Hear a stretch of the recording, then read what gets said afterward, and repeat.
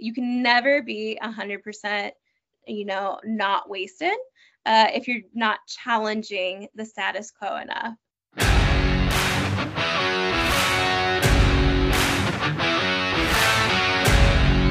Hey everyone, CK here and welcome back to Half Wasted Season 2. In this podcast, we invite some of the brightest and smartest marketers around the world to discuss how to make marketing an investment rather than a black box cost. Glad to have you with us. Now let's dive into the world of marketing effectiveness. Okay, but yeah, all right. Season 2, starting off with extremely interesting guest Ashley Lewin from Refine Labs. Welcome, Ashley. Thank you. Happy to be here. Ashley, you must have heard John Wanamaker's famous quote, half of my advertising spend is wasted. The problem is I don't know which half, right? Oh yeah, famous quote right there. Definitely think it's still true to this day.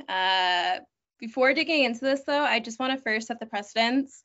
I don't think you'll ever not waste money in advertising if you're challenging the status quo. So it's always kind of either short-term or long-term benefits.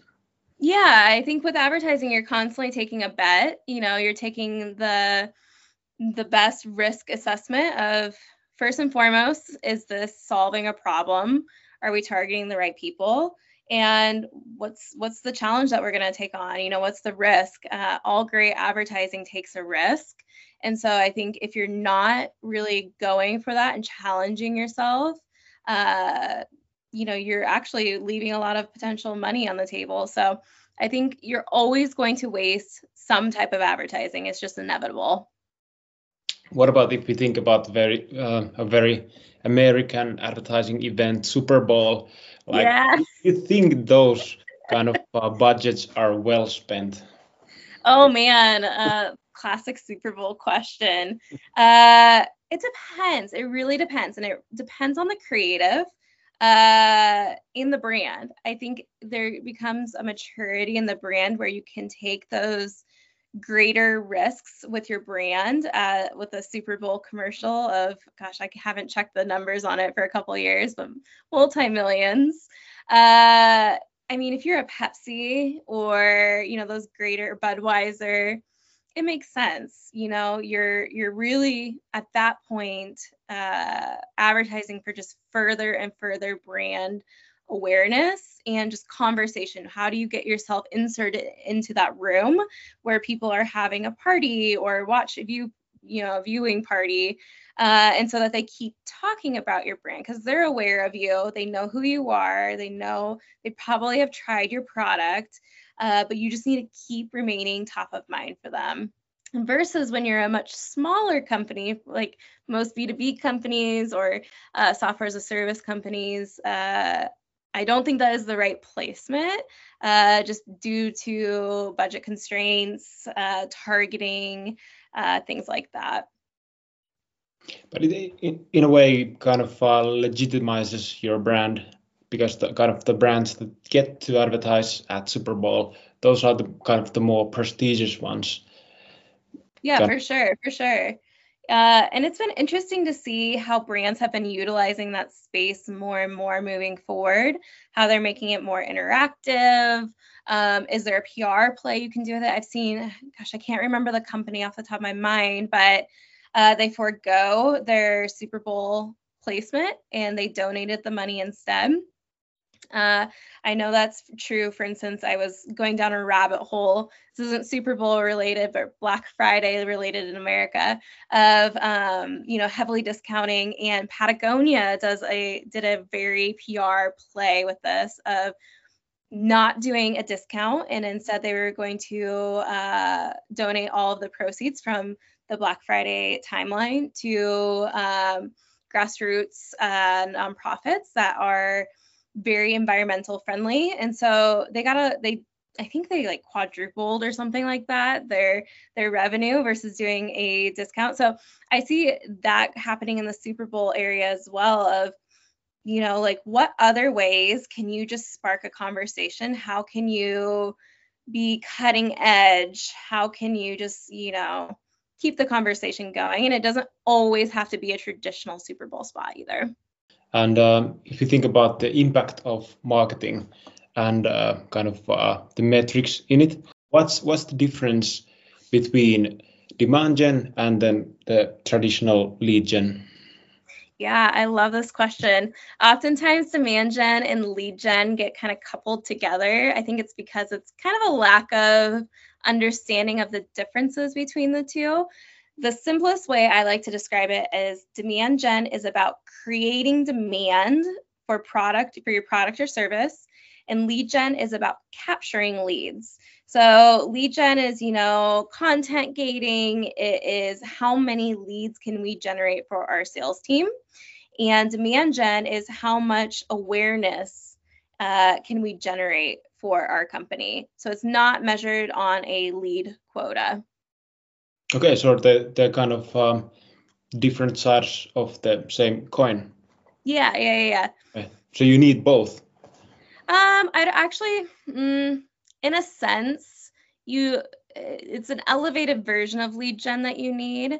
Lead gen that is not around MQLs or SQLs, but is around opportunities. So I always like to base it on sales qualified opportunities. So there's no way of getting around that. You do need that metric in order to create a roadmap for pipeline. So you are generating that. It's just not in the traditional sense that most companies have been executing lead gen on. If the kind of the demand gen side of marketing is kind of its mission is to drive the awareness, what's the next step after awareness? Is it more better fit for companies with this kind of pull method, or kind of how do you capture that increase in awareness? Yeah, that's a great question. So demand, I think, is needed in every single company, B2C, B2B, different maturity levels of the companies in those. The way that I really like to look at it is scaling demand is attracting the 99% and then you capture the 1%. So getting yourself in front of potential buyers before they even realize that they have a problem that you help solve with your solution. Or, how do you get your brand and that education and thought leadership ahead of them so that when they do start to think about, I really need a solution to help solve this problem that, Self or whoever it might be, taught me about, then they think about you right away. And then they go into the capture demand. And that's where you will capture them. And that's where a lot of last touch attribution is helpful to figure out where they're coming from. So, was it a paid search ad? Was it schedule a demo on the landing page? Where was that we captured it so we can keep refining that? And then asking the prospect or customer, how did you hear about us? Is a tactic that most companies are not executing. And it's something that Refine Labs has been testing with our clients, but also ourselves, and comparing the two of, okay, you have the capture demand piece, and that's easily defined within attribution software, but how did you hear about us often isn't captured because a lot of times someone may not click on that ad, or they heard about you at an event or whatever it may be. So you really have to truly ask them in order to figure out how are you creating the demand, which is a more qualitative and then quantitative. So think about it this way. A lot of companies would look at last touch attribution and say, I'm going to pick on a couple of scenarios. One is we saw organic was down for scheduled demos. So they'll go and say, what did we do differently in SEO? What keywords dropped off, anything like that.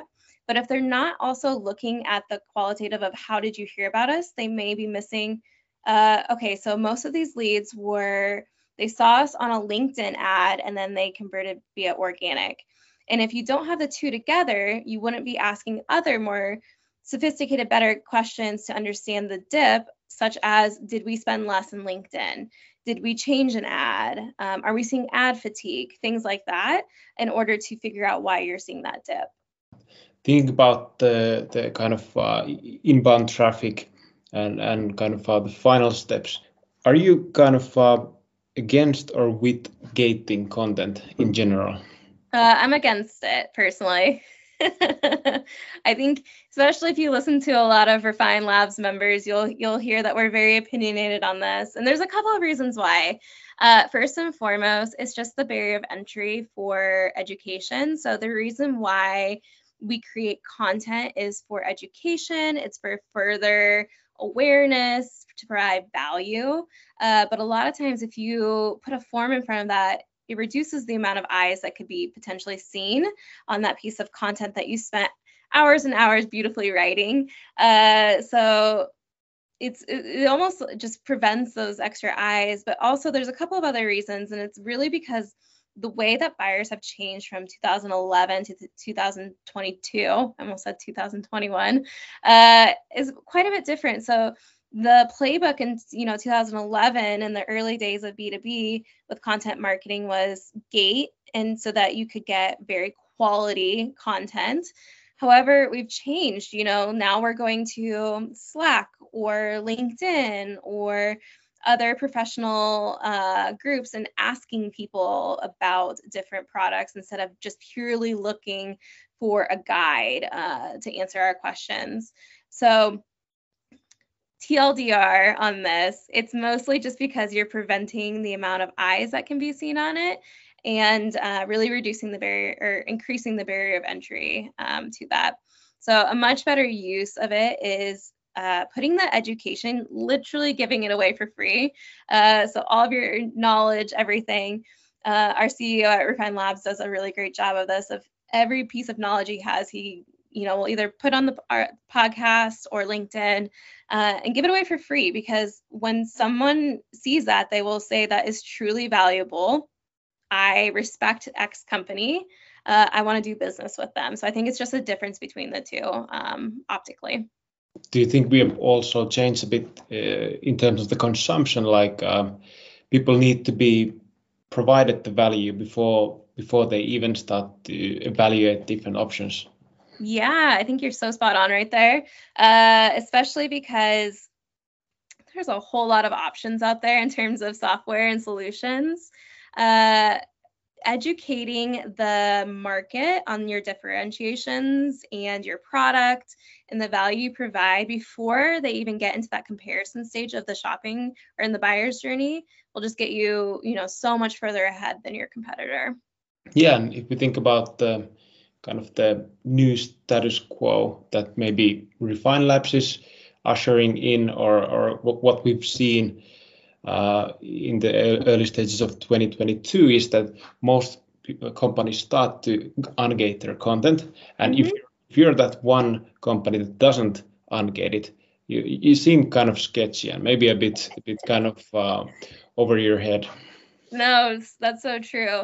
Another thing, if you are gating content right now, is to kind of like an in-between step you can do is to start measuring how much consumption of that piece people are reading.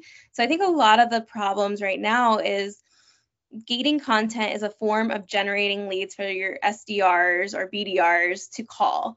But if you truly look at it and see how much of it they consumed, typically it's not very much, if at all. So then SDRs and BDRs are having these low quality conversations, educating on who you are as a company.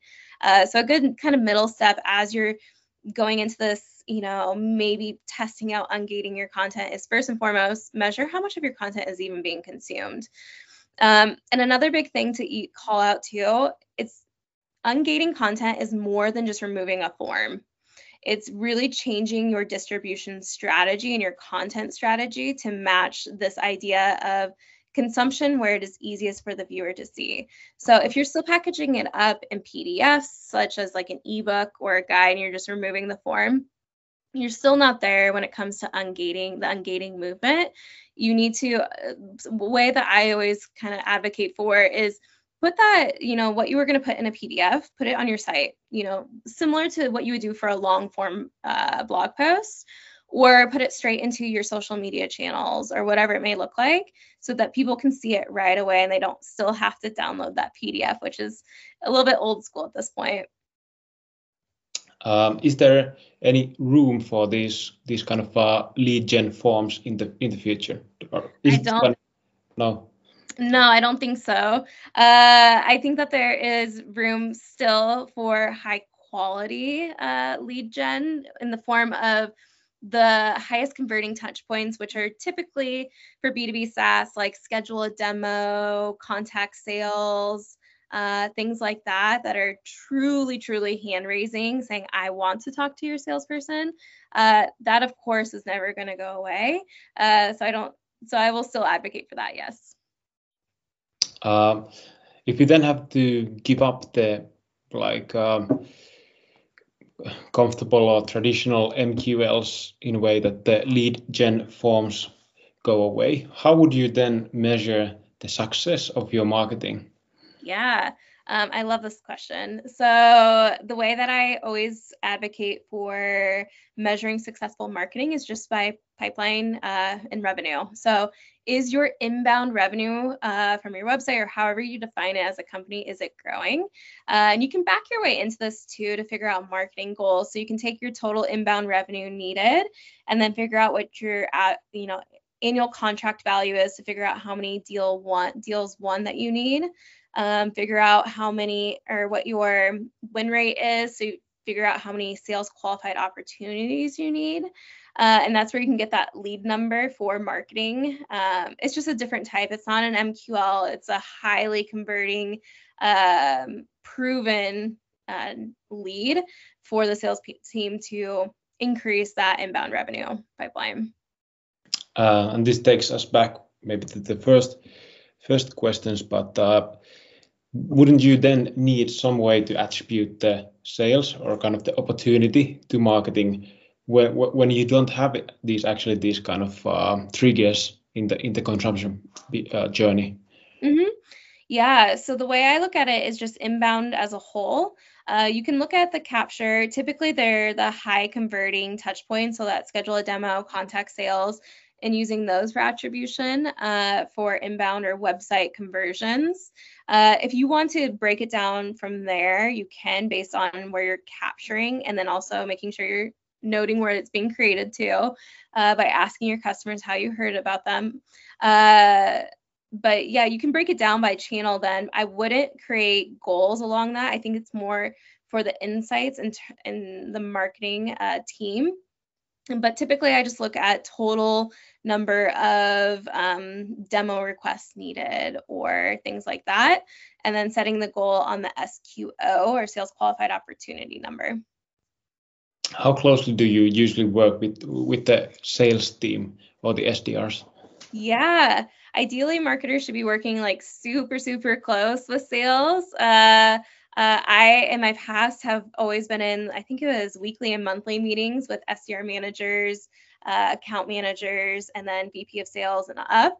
I think those conversations should be very frequent, and that you are working together, because at the end of the day, you're both working hand in hand to hit that revenue goal. So making sure the feedback loop is really well defined, etc. Typically, when you switch to this more demand gen approach to marketing, sales will be ecstatic because it's much better conversations for them. They're closing more deals. They're not having as long of sales cycles. Average contract values go up. So I think it's a win-win for both sides. We know, like based on our conversation, that marketing can provide sales good quality content, but what can sales provide marketing? Feedback. Yes, making sure that they are always giving back feedback on, what's a good lead? What kind of conversations are they having? Is there a trend in a certain feature that's being highlighted more? They're really kind of having that pulse on the customer base. And without that fluid feedback loop, marketing is kind of in the dark a bit. So making sure that you're working hand in hand there. Also, there's a couple of operational pieces I think that sales can really do to help marketing out, and it's capturing closed lost reasons. So marketing can do an analysis on, is there a certain, I don't know, source or whatever campaign, whatever it might be, that's closing out because due to pricing or due to timing, whatever it may be, so that they can adjust their strategy or their targeting a bit more so they're not wasting spend on the wrong people. Maybe one of the most common kind of reasons for not buying is that the solution didn't feel relevant, or they didn't have the time and kind of the resources at the moment for it. So have you found a way for marketing to kind of tackle this issue? Is it just that we haven't maybe kind of convinced the prospect, or do you think it's just kind of it's that 5% that's actually looking for solutions, and then there's the 95% that's out of the market, that's not currently looking for anything but just learning new stuff?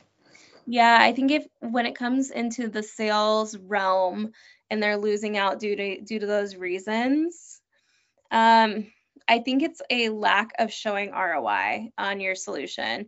So oftentimes in SaaS, you provide so much value outside of your certain price point, which is where pricing and packaging is so critical to really nail and to constantly iterate on.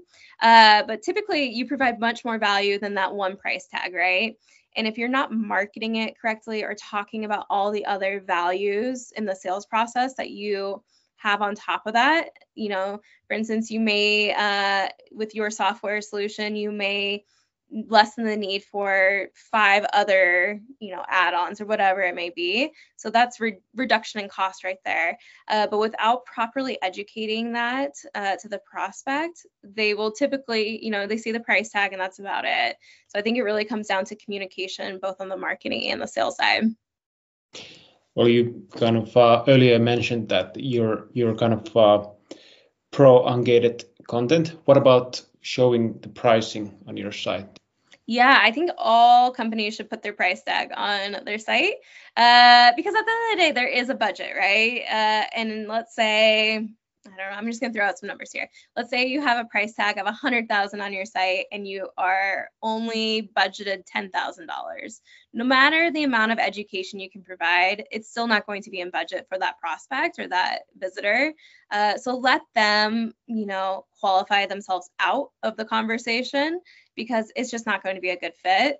They just don't have that line item in the budget for 100K when they only have 10K in there.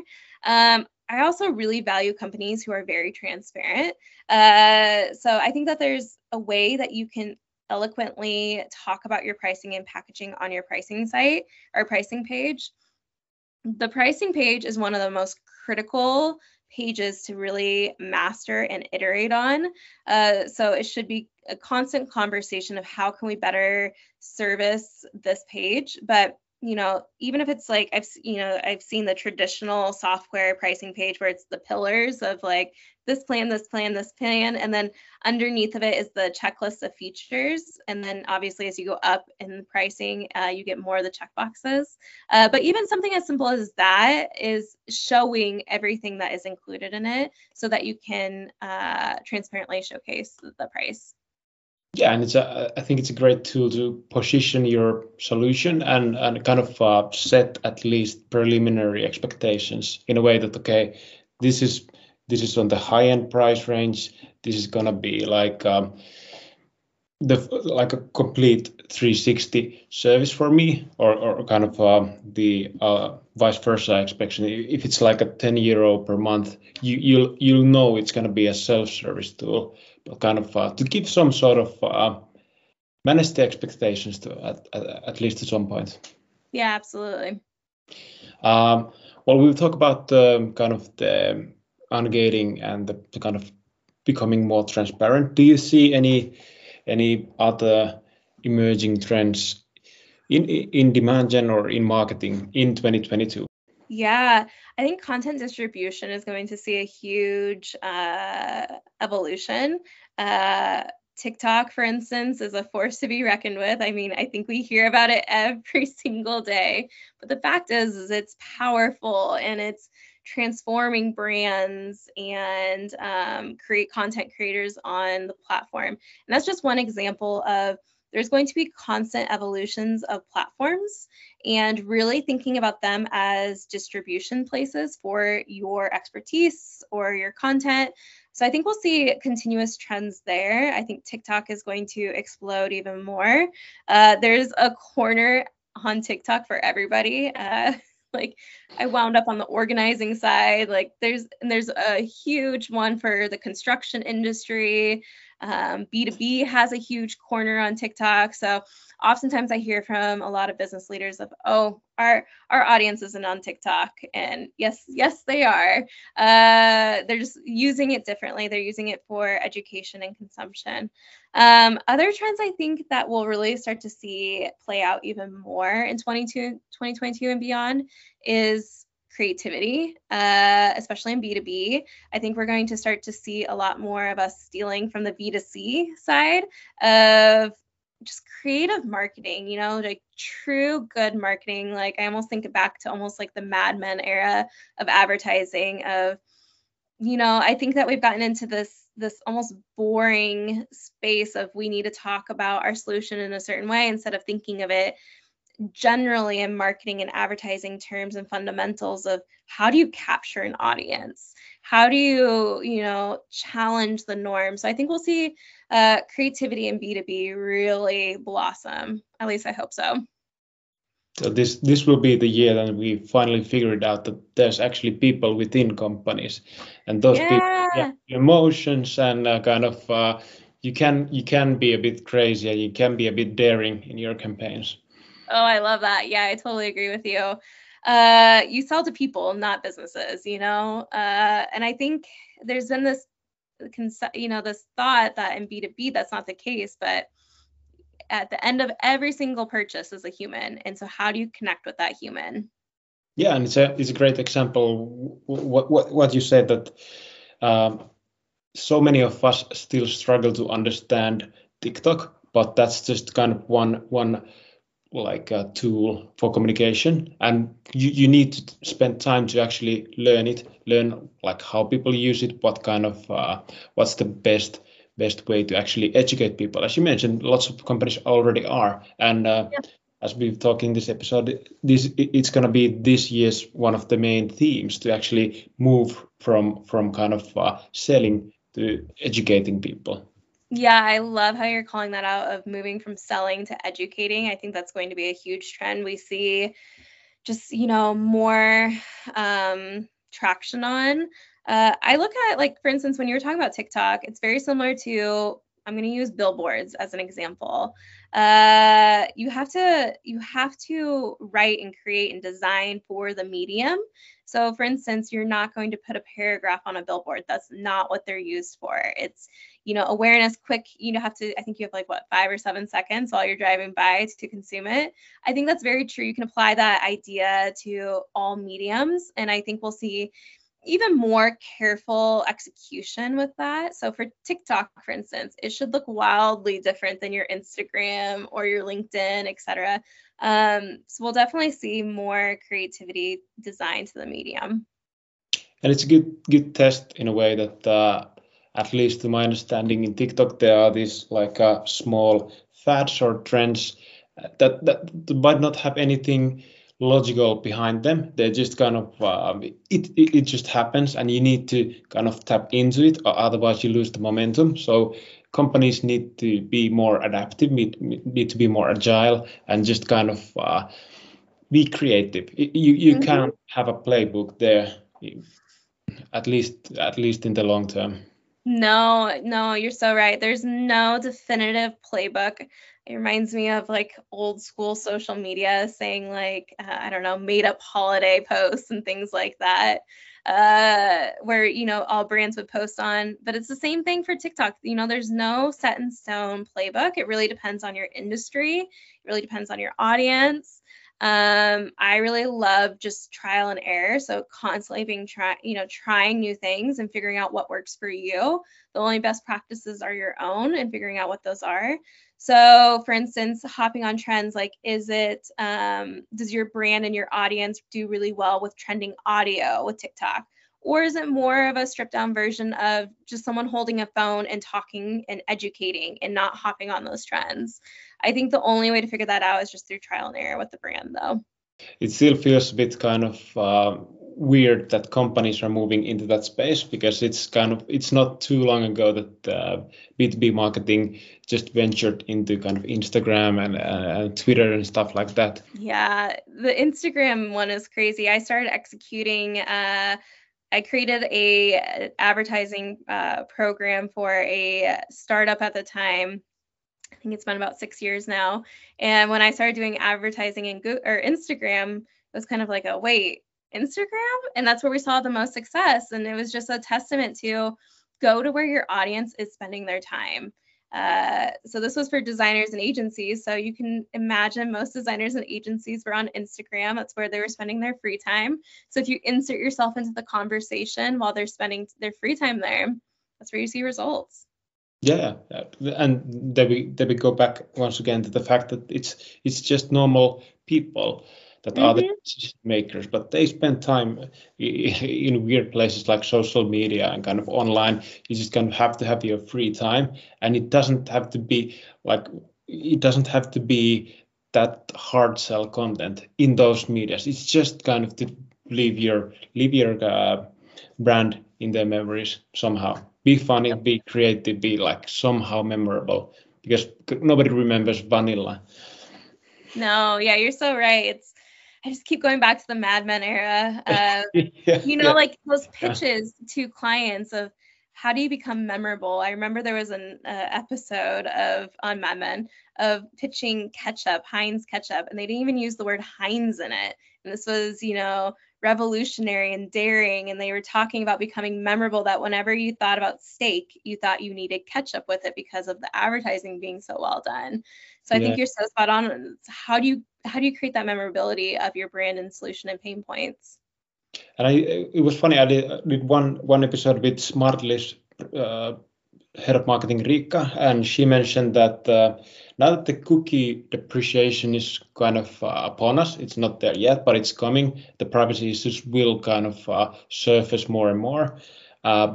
Digital marketing is having this kind of identity crisis, because it used to be this super effective media where you can over optimize everything. Now the over optimization and kind of the single event based optimization is taken away. Marketers are forced to be creative there. They just have to experiment, like what kind of creative will yield the best return.